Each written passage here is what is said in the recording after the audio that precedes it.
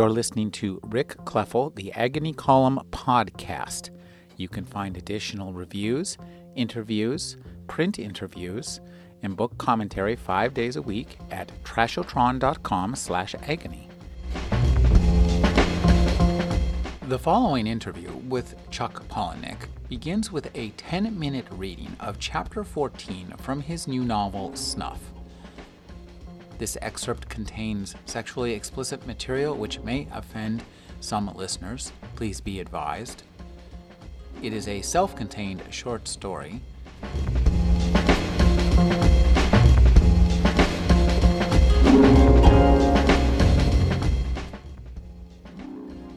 Now, Chuck Palahniuk will read Chapter 14 from his novel, Snuff.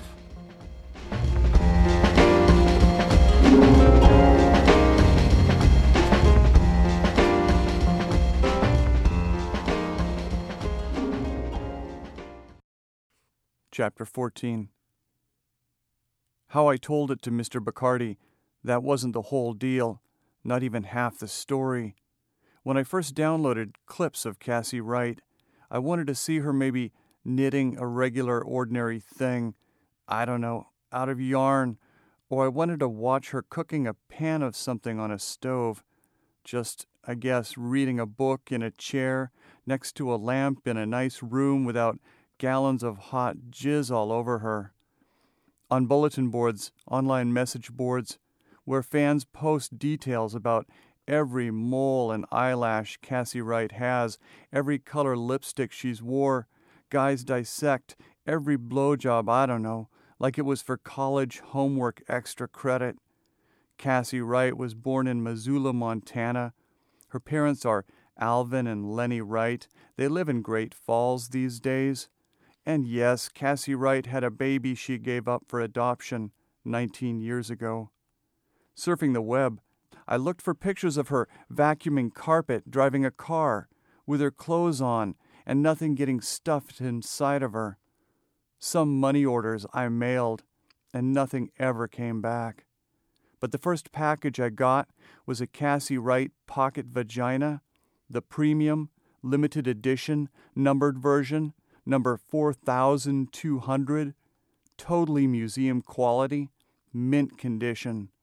Small enough I'd carry it to school in my jeans pocket, with my left hand tracing the folds and soft hairs of her. In modern American studies, I'd sit in the back row with my left finger brailing, blind, deep in my pocket, until I knew every fold and wrinkle by heart. Ask me the state capitals of Wyoming or Phoenix, and I'd just shrug. But ask me anything about the pussy flaps of Cassie Wright, and I could draw you a map. That pocket vagina, you could press the clitoris, and it would pop out. Press it back inside the hood, press it again, and it would pop out. I could do this until my fingertips were raw, red, about to bleed. I slept with it under my pillow. My teacher, Mr. Harlan, in my Dynamics of Science class, one day, handing back papers, he saw the calluses on my fingertips, already cracked and dark pink, and he asked if I was learning guitar. I don't know. Let's just say those hours and weeks of constant pleasure weren't doing Cassie Wright's vagina any good either. Let's just hope, looking at some of the 600 guys here today, that the real deal is a little more durable than the latex version. As the vagina started to break apart, I saved my newspaper delivery money until I could send away for a previously owned Cassie Wright latex breast replica.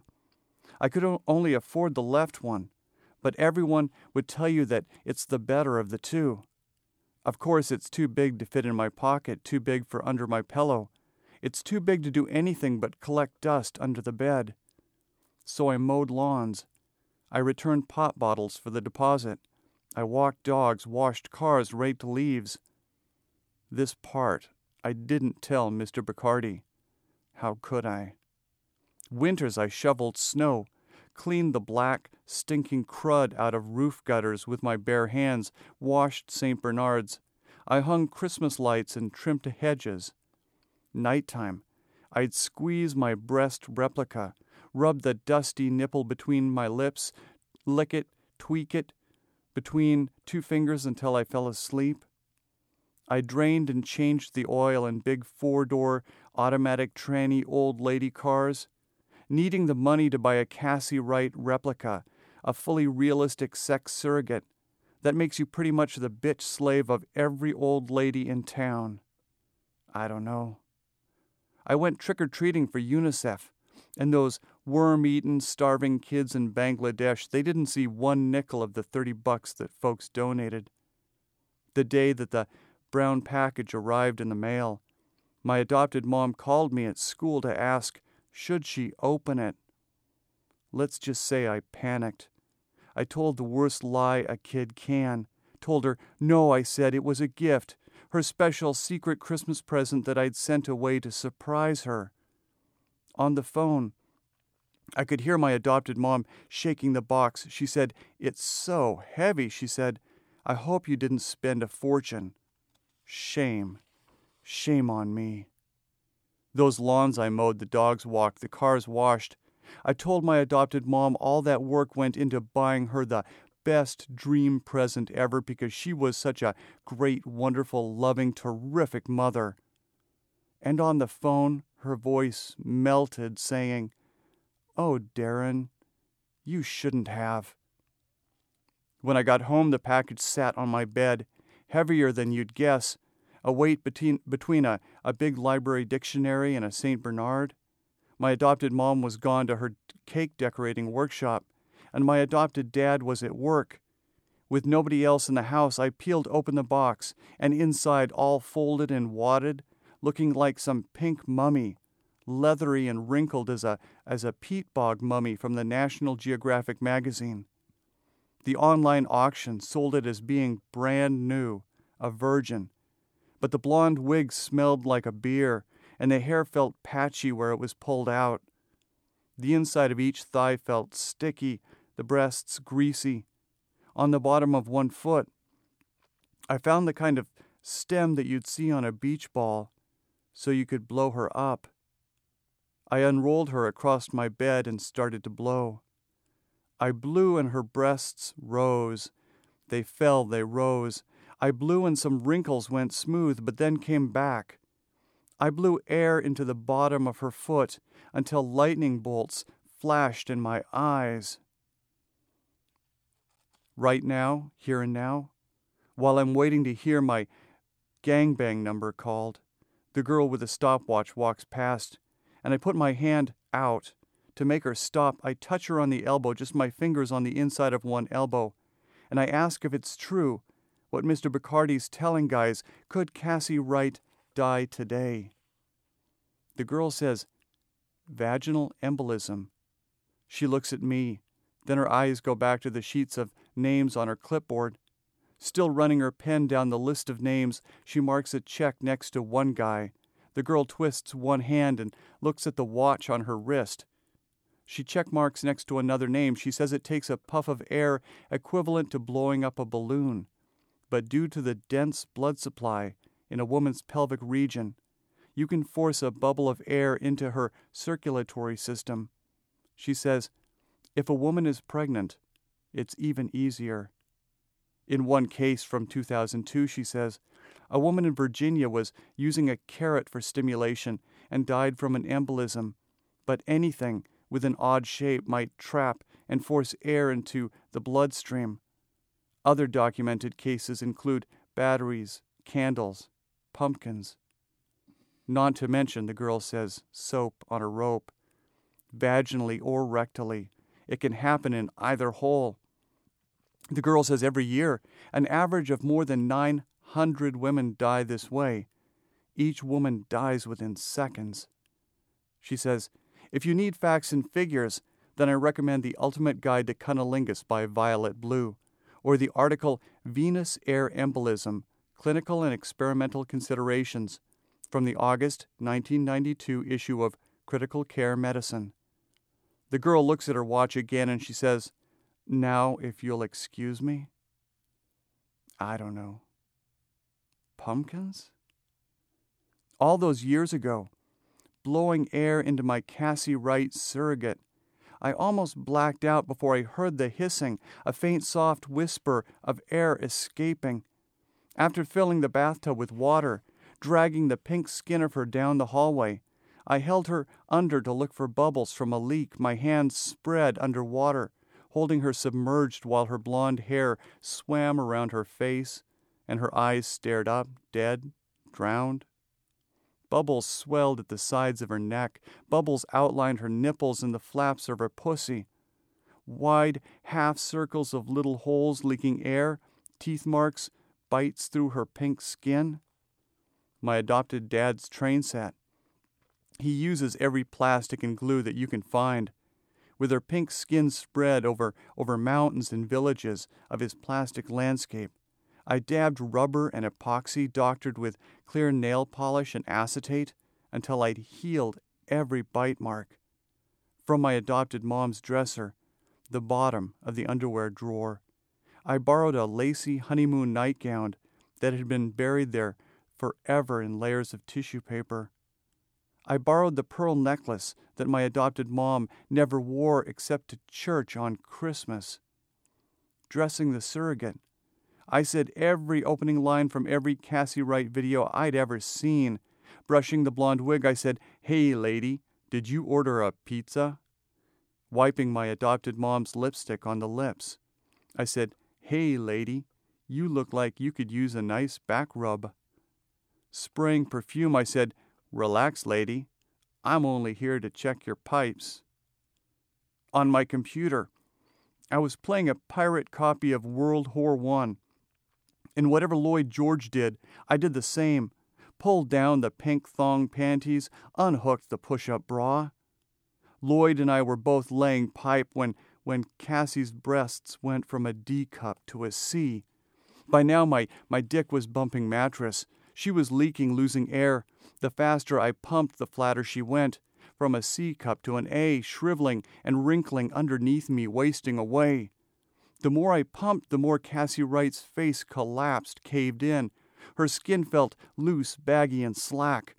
With my every push, she aged a decade, dying, dead, and decomposing as I hurried faster, pounding mattress, rubbing myself raw in my rush to get off.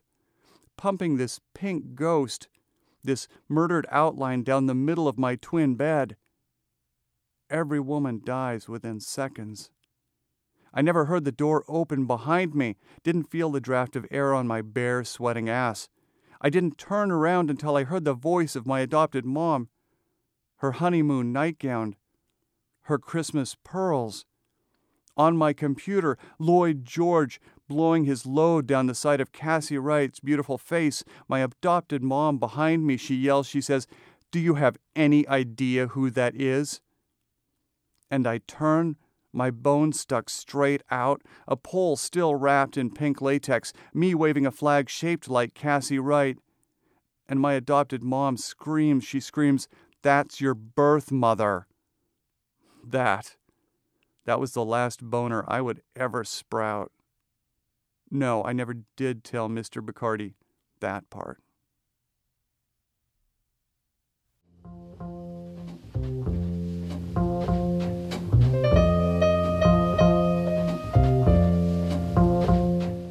We've just heard a reading of Chapter 14 from Chuck Palahniuk's novel Snuff. Now we'll hear an interview conducted at KQED Studios.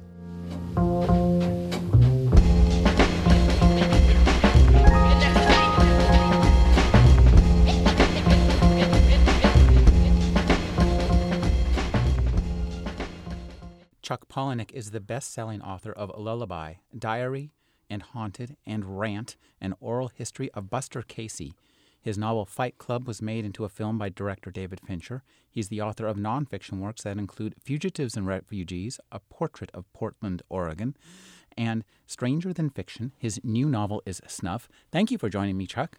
Hey, thank you very much, Rick. Once again, we meet again at the microphone. Again at the microphone with a novel I think that is, perhaps your most transgressive yet. You know, I would have to argue that because I think in a way violence is always perceived as more transgressive in American culture than sex is. Or maybe it's the other way around. Maybe you are right. I find this a little more disturbing than any of the violence you portrayed. When you started to write this novel, you had to do a lot of research. And as usual, this book is filled with interesting facts, and it's fun to watch the facts slide into fiction and out of fiction. Tell me a little bit about how you went about researching this book. Must have been fun, I guess, in some ways. It's always fun to research pornography. And it's also, it's interesting in that more and more I recognize that the way a culture assimilates or digests or accepts something horrific, like the sinking of the Titanic or 9/11, is to make lesser and lesser copies of it, to kind of tell that story over and over and over the way we tell our own stories, the way a cow chews a cud, until the story is really, really broken down and can be accepted at that point. And the last sort of station on that cross is to make the event into the premise for a porn movie. And when I was researching Snuff, I found that there were 6 or 7 porn movies readily being sold right now that are based on the sinking of the Titanic. And so, making the event an excuse to have serial sex over and over within 2 hours is really the last thing that we do to the worst things that happen to us. Well, that's a fascinating observation. Now, did you find any that were based on 9/11 yet? People have told me that there's at least one 9/11 porn movie out there. People trapped on a high floor deciding, hey, let's go for it. Let's do everything sexually we've ever not done. I haven't seen it yet, but a lot of people have told me it's for sale. This novel, though, it when you look at it, you think, well, it's about sex. It's really, I think, quite an effective horror novel in many ways. I always thought of it as a love story. It's a romance because really people are just trapped there long enough to explain their secret agenda for being among the 600 guys who have shown up there. Romance, horror, what's the difference? It all depends on how you experience it. I will say, yes, there is a really sweet aspect of this, and you do a fine job of talking about the most horrible things in the world without actually ever showing us them. Could you explain about how you do that and why you do that? Well, in a way, everyone is waiting, sort of milling around in this almost sort of Zen other world of this basement where they're eating snack food, waiting to be called to the set to do their one sex act toward the record. And the set is only accessed up this flight of stairs. And whenever the door is opened, all that people ever see is this sort of bright flash of all the camera lights, the stage lights. And so in a way, really, as everyone's kind of waiting for that sort of final judgment or that Armageddon, in a way, Cassie Wright represents death as this thing that you can only speculate about.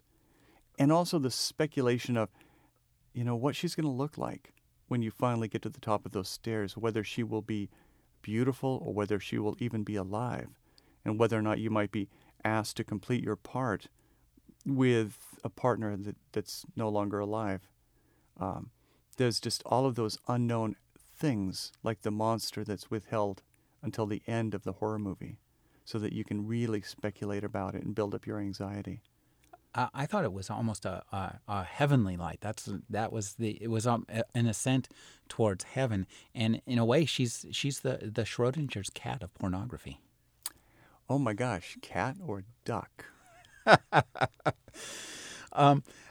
This novel. The cat. I was thinking Wittgenstein's duck. Oh, Wittgenstein's not. No, Schrodinger's cat is the cat that's in the box, and you don't know whether it's alive or dead. Whether it's there or not until you open the box. Okay. This novel takes up once again your ideas of an oral history, but it's much more limited this time in a way than in Rant. But it follows that same kind of structure, doesn't it? It does. It's really the perspective rotates between the four main characters. And originally it was a ripoff of Jekyll and Suzanne's Valley of the Dolls, where you followed three characters, and you went from Anne to Neely to Jennifer to Anne to Neely to Jennifer.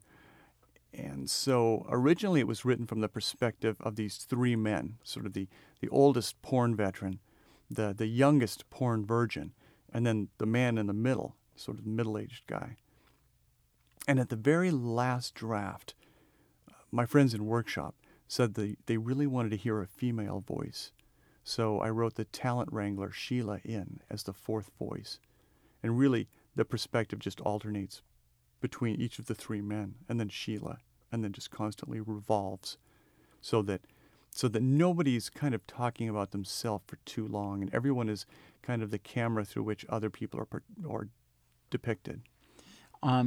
This leads to and partially answers a question that I had, because this novel is incredibly crafty in the way it's constructed, in the way as the details of the relationships are revealed, and who is who and why are there, and what they all come to mean to one another as they realize who each of them is. And I was going to ask, how much of this did you the outline or the overall arcing plot did you have in your mind before you started, and how much did you discover as you wrote it? I'd originally written it as a play, because I really love how plays have to do so much with a very limited window of time and place and cast of characters. They have to do everything with next to nothing. So I knew a lot of the plot points really up through the second act. But the third act was a complete surprise to me, and I ended up rewriting it considerably, at least 3 times, and each ending was just enormously different. And I wasn't happy with it, because I never like to resolve a story by killing a character, and it just seemed so inevitable that one of these characters would die. But I found a way around that. And one of the things that is interesting are some of the details of the movie business. Now, this is something that interests me about you. You're a writer who's really had a pretty good experience with the movies. I mean, in that the David Fincher version of Fight Club is now at least is a highly regarded movie. It's a wonderful movie, and it's a fine adaptation of your work. But your perspective of the movies in this book, this is art that kills. Art that kills, but is committing suicide. You know, there's a lot of speculation early in the book that Cassie Wright doesn't want her record to be broken, and she knows that if somehow she dies during the production of this movie, and the movie is released and goes into the culture before people realize that she died during it, that it will create such an outrage that no one will allow another such movie to be made, and her record will stand for all time. And the proceeds from this movie will go to this child that she's never met, that she gave up for adoption, that was conceived during her first movie. So nobody's really being victimized, and really the only apparent victim is going into it fully aware and fully intending to cause her own death. Well, I was talking about, some of the as you call them, true facts. Okay. And choruses. You love these choruses, and you have a lot of true facts about, I think, is it Marlene Dietrich, who bronzed her legs, all the people who did things that practically killed them just when they were in the movies, just because we didn't know then that maybe it's not a good idea to paint your legs with lead-based paint. There's especially from the Cassie Wright character, the porn queen justifies her own actions by constantly citing ways in which famous conventional actors have, mutilated themselves or even crippled themselves by trying to create a specific effect, whether it was Lon Chaney stretching the skin of a hard-boiled egg over his eye so that he would look blind in Hunchback of Notre Dame. I think that's it, yes. And that eventually enough bacteria built up during the filming that he lost sight in that eye, that he went half blind because of trying to look half blind. And so, she's justifying her behavior by citing the sacrifices that all these movie stars have made. People who were killed during the production of a lot of different movies. And I love that nonfiction stuff. It reveals state of mind, it pads out the action in a scene, and it makes the character, it gives the character a huge authority, because you can trust that the character is a smart person and is, really, really done some research into this one area. And it makes them, each of your characters, one of the things that's nice about this book is we really like all the characters, even though they're trapped in somewhat a despicable place, in a horrible place. As we get to know them, even Mr. 137, who is fairly scary guy, we get to like all of these characters. And it doesn't start out that way. Could you talk about transporting your reader from these perspectives? I think when we first meet these people, we're just bound to think, oh my God, yikes. But you transport the reader from that kind of yikes reaction to something very different. The idea is to just sort of allow the character to very, very gradually reveal himself. And my favorite metaphor is always the stripper. You go to a strip club, the stripper steps out there. She does not drop her G-string and say, okay, this is a pussy. Any questions? No, she very, very slowly, she takes off the gloves, she takes off the shoes, she takes off the stockings, and it takes forever. And all along you're thinking, oh gosh, there's got to be something different about this. But like even the most despicable or offensive character, eventually the only thing that's going to be underneath all of that is a pussy, like a million other pussies. And at that point, you sort of see them as a human being. So my characters come on stage wearing a lot of makeup and a lot of clothes and kind of gradually take those off. But eventually it's either a dick or a pussy. And that's when the curtain has to come down, because they're sentimental, they're vulnerable, they're human at that point, but you got to get them off stage. As you reveal these details to us, you use a lot of repetition, and this is kind of like a piece of music in a way. I think this is in many ways your most musical work. It's short, it uses a lot of this repetition, these choruses. Could you talk about architecting these choruses? Do you do that separately from the rest of the narrative to lay out the choruses and then plant them in through the narrative? The choruses serve a lot of different functions, and one really core function is just the beat of time. I always use attribution, he said, she said, because I don't think that the reader sub-vocalizes it. And it allows for a pause, a kind of blank space in the speech, so that when you come down on the second or the third part, the following part of the quote, you come down harder because of that blank pause, that little place where your eyes have had to jump over, he said or she said. And the choruses act in that same way. They're based on the concept of, what do you say when you don't know what to say? When there's a pause in the conversation in what you're saying, when you don't know what comes next, and you sort of stumble, what do you say? And most people say something different. They say, or they say, I don't know, or they say, to my way of thinking, everybody has these sort of trite things they say, but they're really just ways of sort of holding their place in a speech until they can say the next thing. And so these choruses are very specific in my characters. They typically either reinforce what's being said. Sheila always says something very factual and then follows it by saying true fact, and sort of constantly reinforcing what she said. And Darren, Mr. 72, always says, I don't know. And he constantly undermines his authority as he speaks. Something, something, something, I don't know. Something, something, something. So I do this because people do this. It's a way of pacing out what's happening on the page.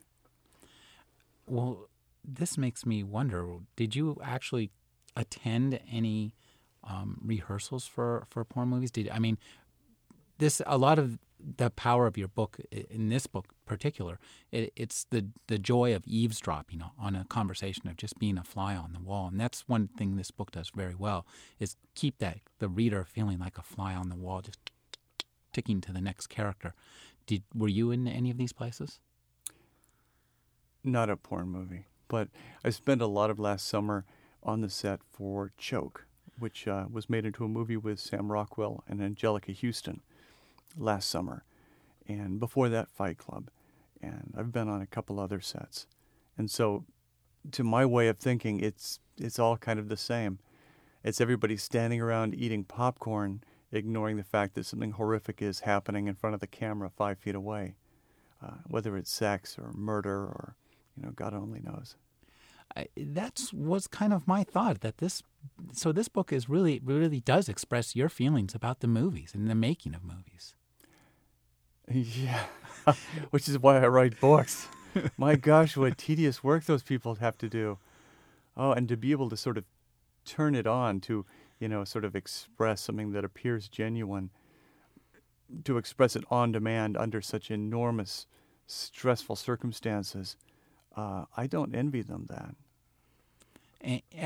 As you unveil this story, you talk a lot about the different aspects of movies. And one of the things you mentioned, I thought this was very interesting, because when we see movies, we see the full production. There's always music, and there's no music being on the set. So you have this kind of disconnect. You talk about that there's no backing music while the porn movies are being made. There's no chaka-chaka guitar track. And in a way, the background music is that thing you're not really aware of until it's missing, that does sort of help fill up the screen and sort of pace out the action and provide a continuity from what might be really disparate shots. So in a way, the background music is the choruses, the true fact, the I don't know, if you're going to ask me about this, the kind of the choruses I use.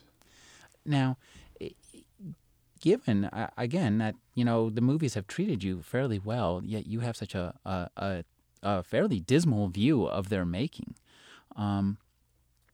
Could you talk about that? I mean, it seems like you should be happy. They like you. They want to try to render your stuff well. No, I don't want to sound like I'm dumping on movies. I admire them for the tenacity that it takes to do that creative thing. Just all of the considerations and all of the perseverance that's required to put those projects together and then to make them look so easy. That really is the trick to doing this incredibly elaborate, stressful thing and making it look like life, making it look like it just happened. I really admire that. But that's why writing books is so much fun, because you don't have to constantly readjust the sound and the lighting and constantly, recreate everything. So no, the book isn't really an attack on movie making. If anything, it's an acknowledgement of just how gritty and tedious movie making is, how tough it is. This is kind of, it's like a documentary about making sausage. Exactly.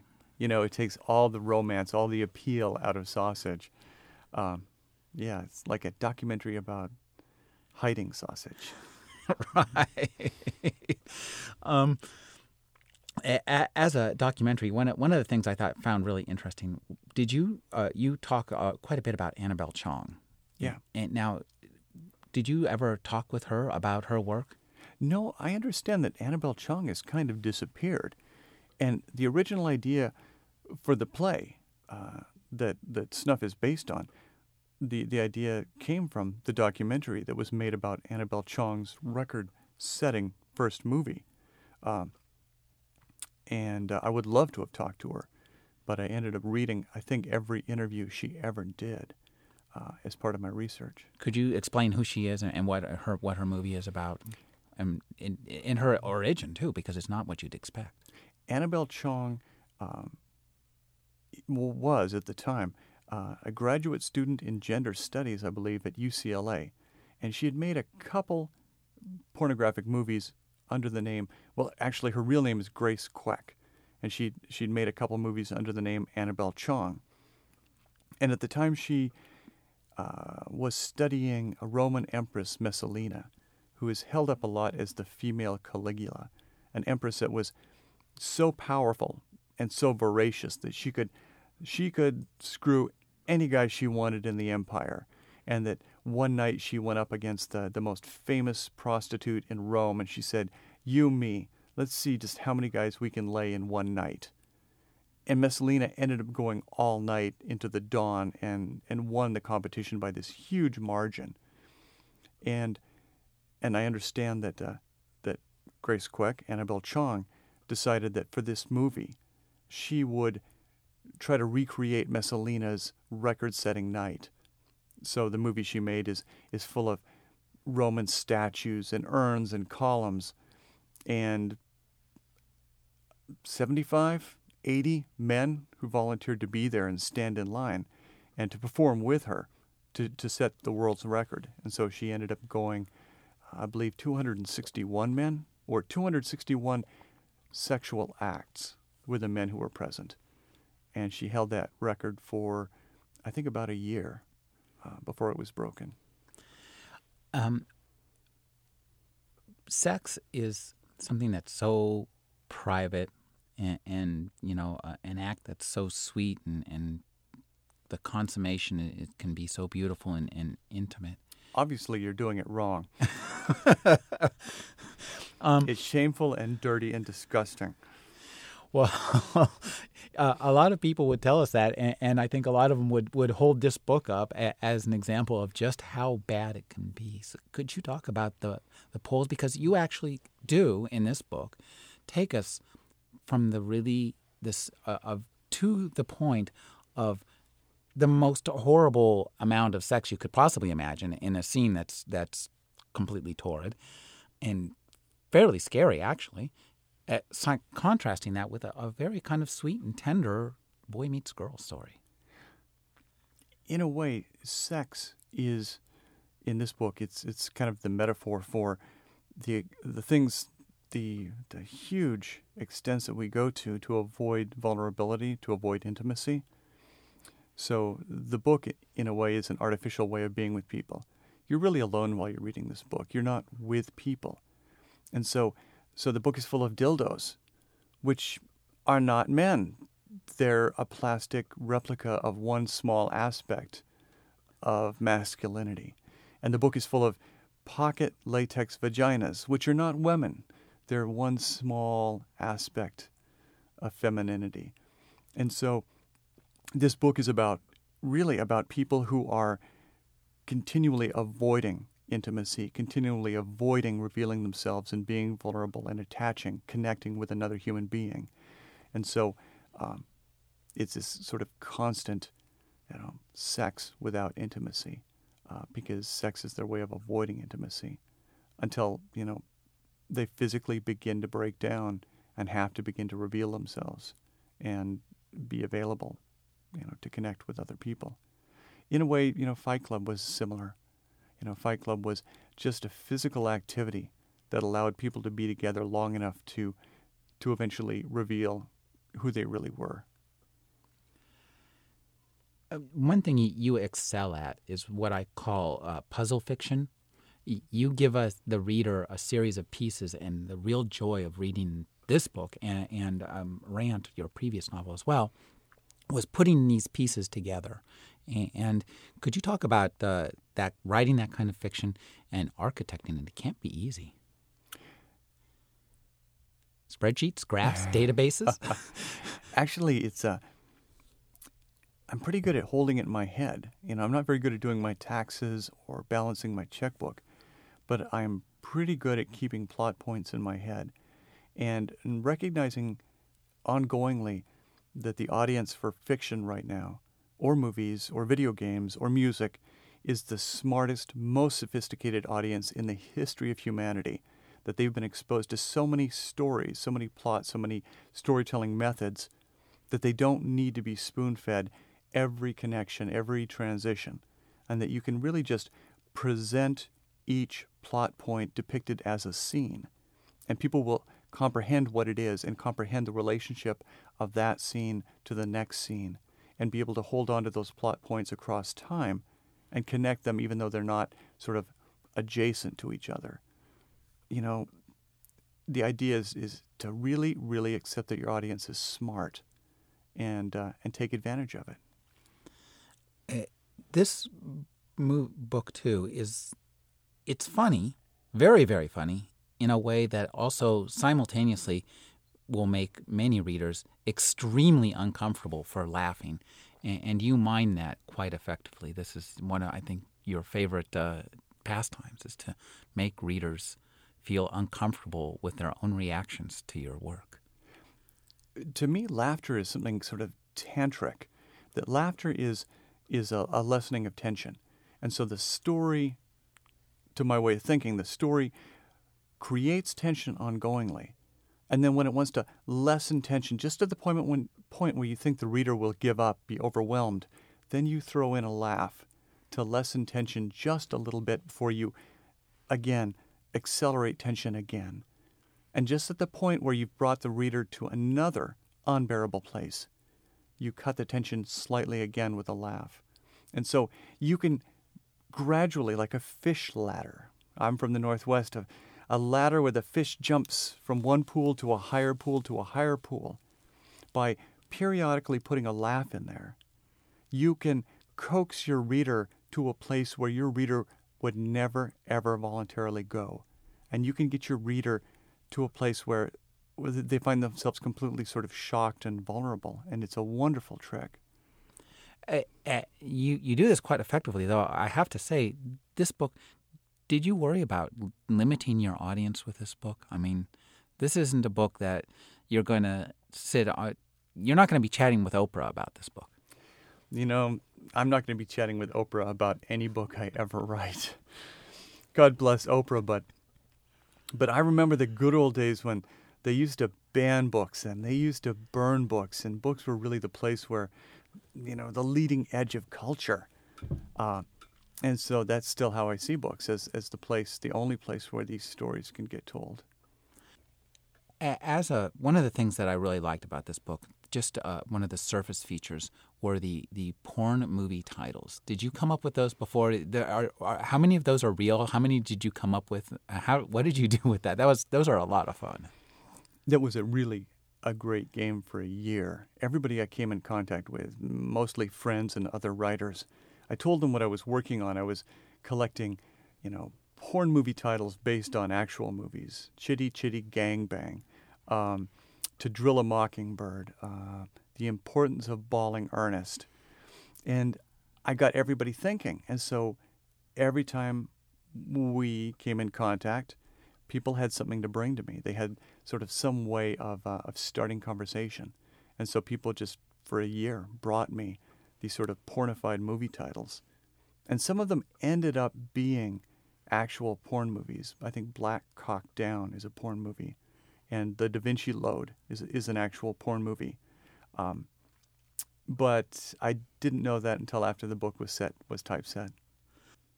The other aspect of this that you talk about are the sex toys. They're constantly throughout the book. We heard a vast variety of them in the reading. And tell us where you learned about those and how you researched those. Do you have a collection in a closet somewhere? No, as sad as that would be. The sex toys were such a really strong metaphor, again, for people sort of being objectified. Not just objectified as an image in pornography, but literally objectified, having their genitals cast in some synthetic substance and then sold in big bins in the basement of a adult bookstore. Just this complete objectification. A lot of that came from these thick, very dry anthropological books I was reading, great big college textbooks in mostly feminist studies. And a lot of it came from friends.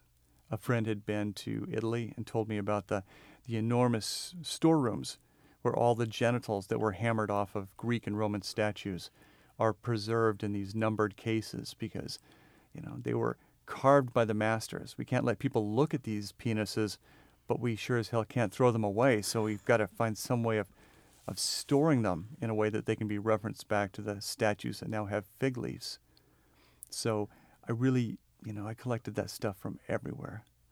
One of your characters, Darren's father, has an unusual hobby. And I think this kind of goes, I found this to be kind of contiguous with the theme of the genital models. And this is this HO scale railroad that he builds. But it's not just like an average HO scale railroad. Do you know anybody who builds stuff like that?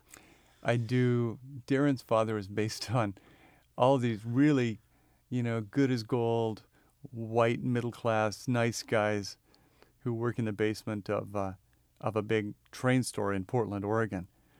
And they all drive in from the suburbs, and then they all recreate these scale model ghettos and really focus on getting the social ills right. I mean, they're hand-painting crack babies, making these tiny, tiny junkies and these tiny homeless people and these tiny schizophrenics so that their sort of vision of Skid Row is just perfect.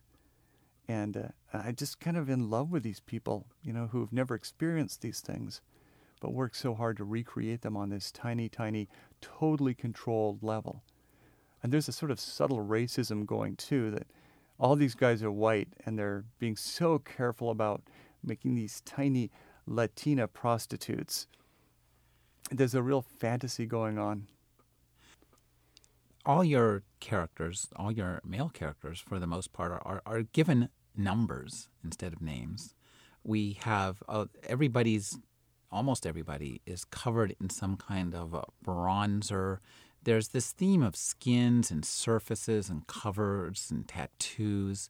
Could you talk about that kind of theme in this book? The idea was to really sort of abstract, especially the male characters, because each one was going to function as a symbol first until they really gradually unpack themselves. And Mr. 72, the young guy who's 18, 19, 20 years old, he doesn't even have a name until the moment when his adopted mother walks in and catches him with the sex doll. And that's the only time that his name is said in the whole story, kind of at the moment of his greatest humiliation and vulnerability. That's the only time he has a name. And I really like to do that because if you can keep a character very symbolic until just one moment when they finally get a name, then I think they're all the more special, kind of like how a lot of religions cannot express their name for the word God or express images of God, that if the character, can only have one moment when their name is actually said, that makes a character all the more real and somehow special. I think Branch McCarty, his real name is really only said maybe once or twice through the whole book. And he's an interesting character because when we first meet him, and through much of the book, we have a vision of him that is somewhat his vision of himself. And he seems like, maybe he's older, but he's not a wreck. Yet, as we eventually learn something rather different, I think that's a fascinating look at how the contrast between people's self-images and the way other people perceive them.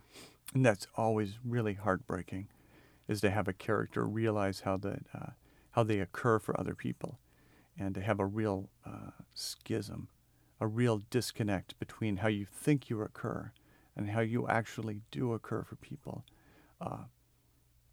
is devastating. And for a lot of the characters, a lot of my characters, they don't move past that point, because a lot of times in our lives, we have this way we think we are, and we want to be that way, and we think that way is working.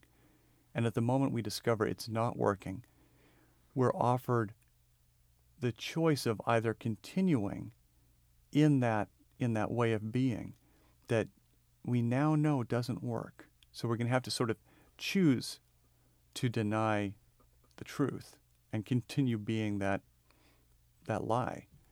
Or we have to come up with a different way of being. And that is so threatening, to kind of have to completely reinvent yourself. And unfortunately, most people probably sort of choose inauthenticity. They choose to pretend that they don't know the truth at that point. As a book about the movies, this is not a flattering view. And I'm wondering if you could conceive of a similar book about writing books. Oh, never. I might conceive of it, but I would never write it. My least favorite genre of writing is writers writing about writers. And the moment a character turns out to be a writer, I put the book down. I'm just not interested. Writers are not that special. They're not that interesting. No, I'd much rather read about anybody but a writer. So. Well, I'm thinking more just about the process of writing. Is it as sausage making like as the process of making movies? I mean, you're a writer. Do you feel that you have to roll in the dirt in the same way that these people have to roll in the bronzer? I do, but it's my process is so much less physical than their process. And I think if you're going to depict something on the page, verbs are a way of coming in under the wire, and the readers, perceive verbs, interpret verbs in a really sort of spooky physiological way, that when you read the verb run or kick or kiss or talk, the part of your brain that would light up if you were actually doing that thing, that part lights up. Your brain doesn't know the difference between the verb on the page and the actual action.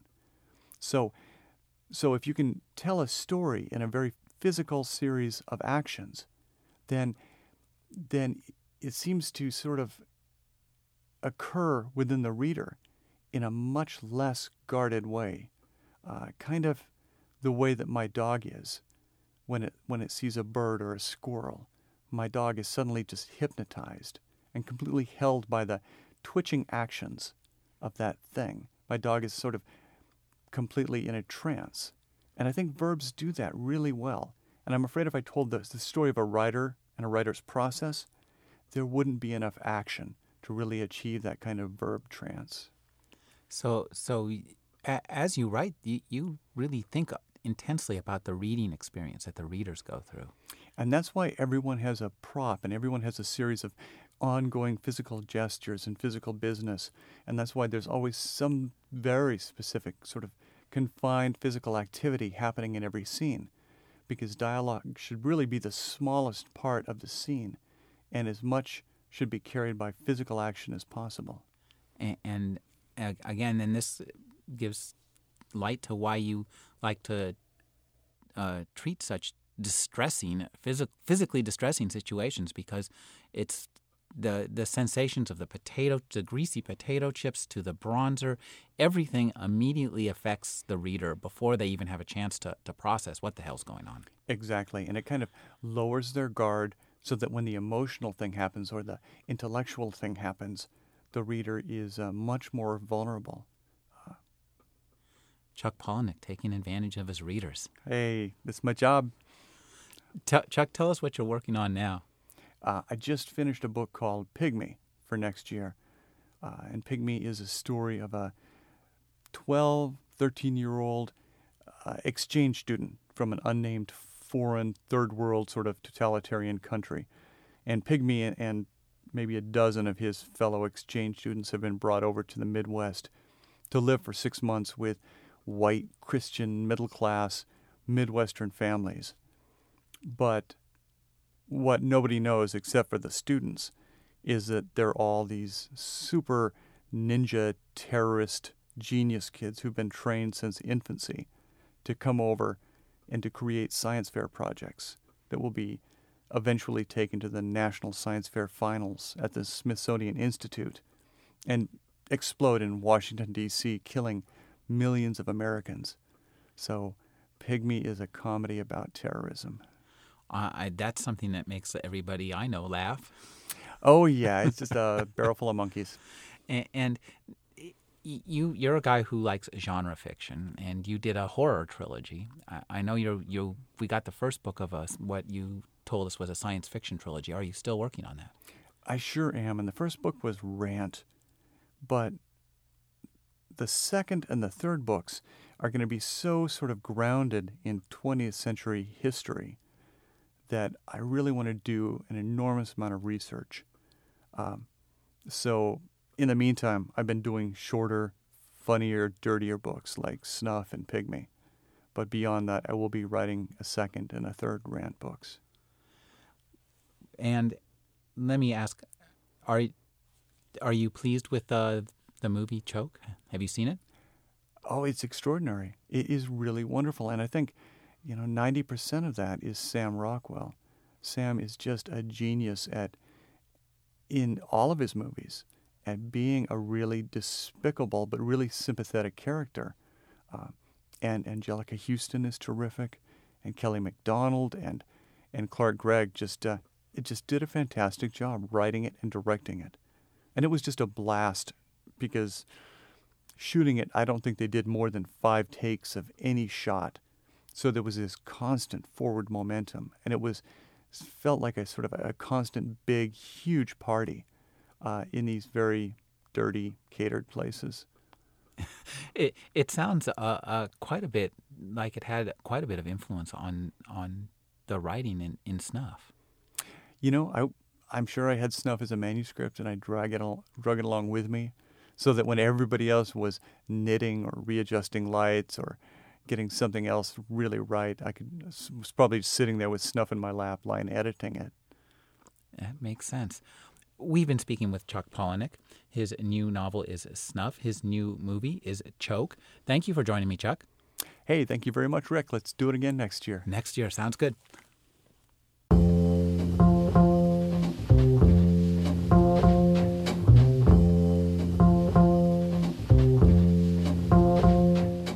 You're listening to Rick Kleffel, the Agony Column podcast. You can find additional reviews, interviews, print interviews, and book commentary 5 days a week at trashotron.com/agony.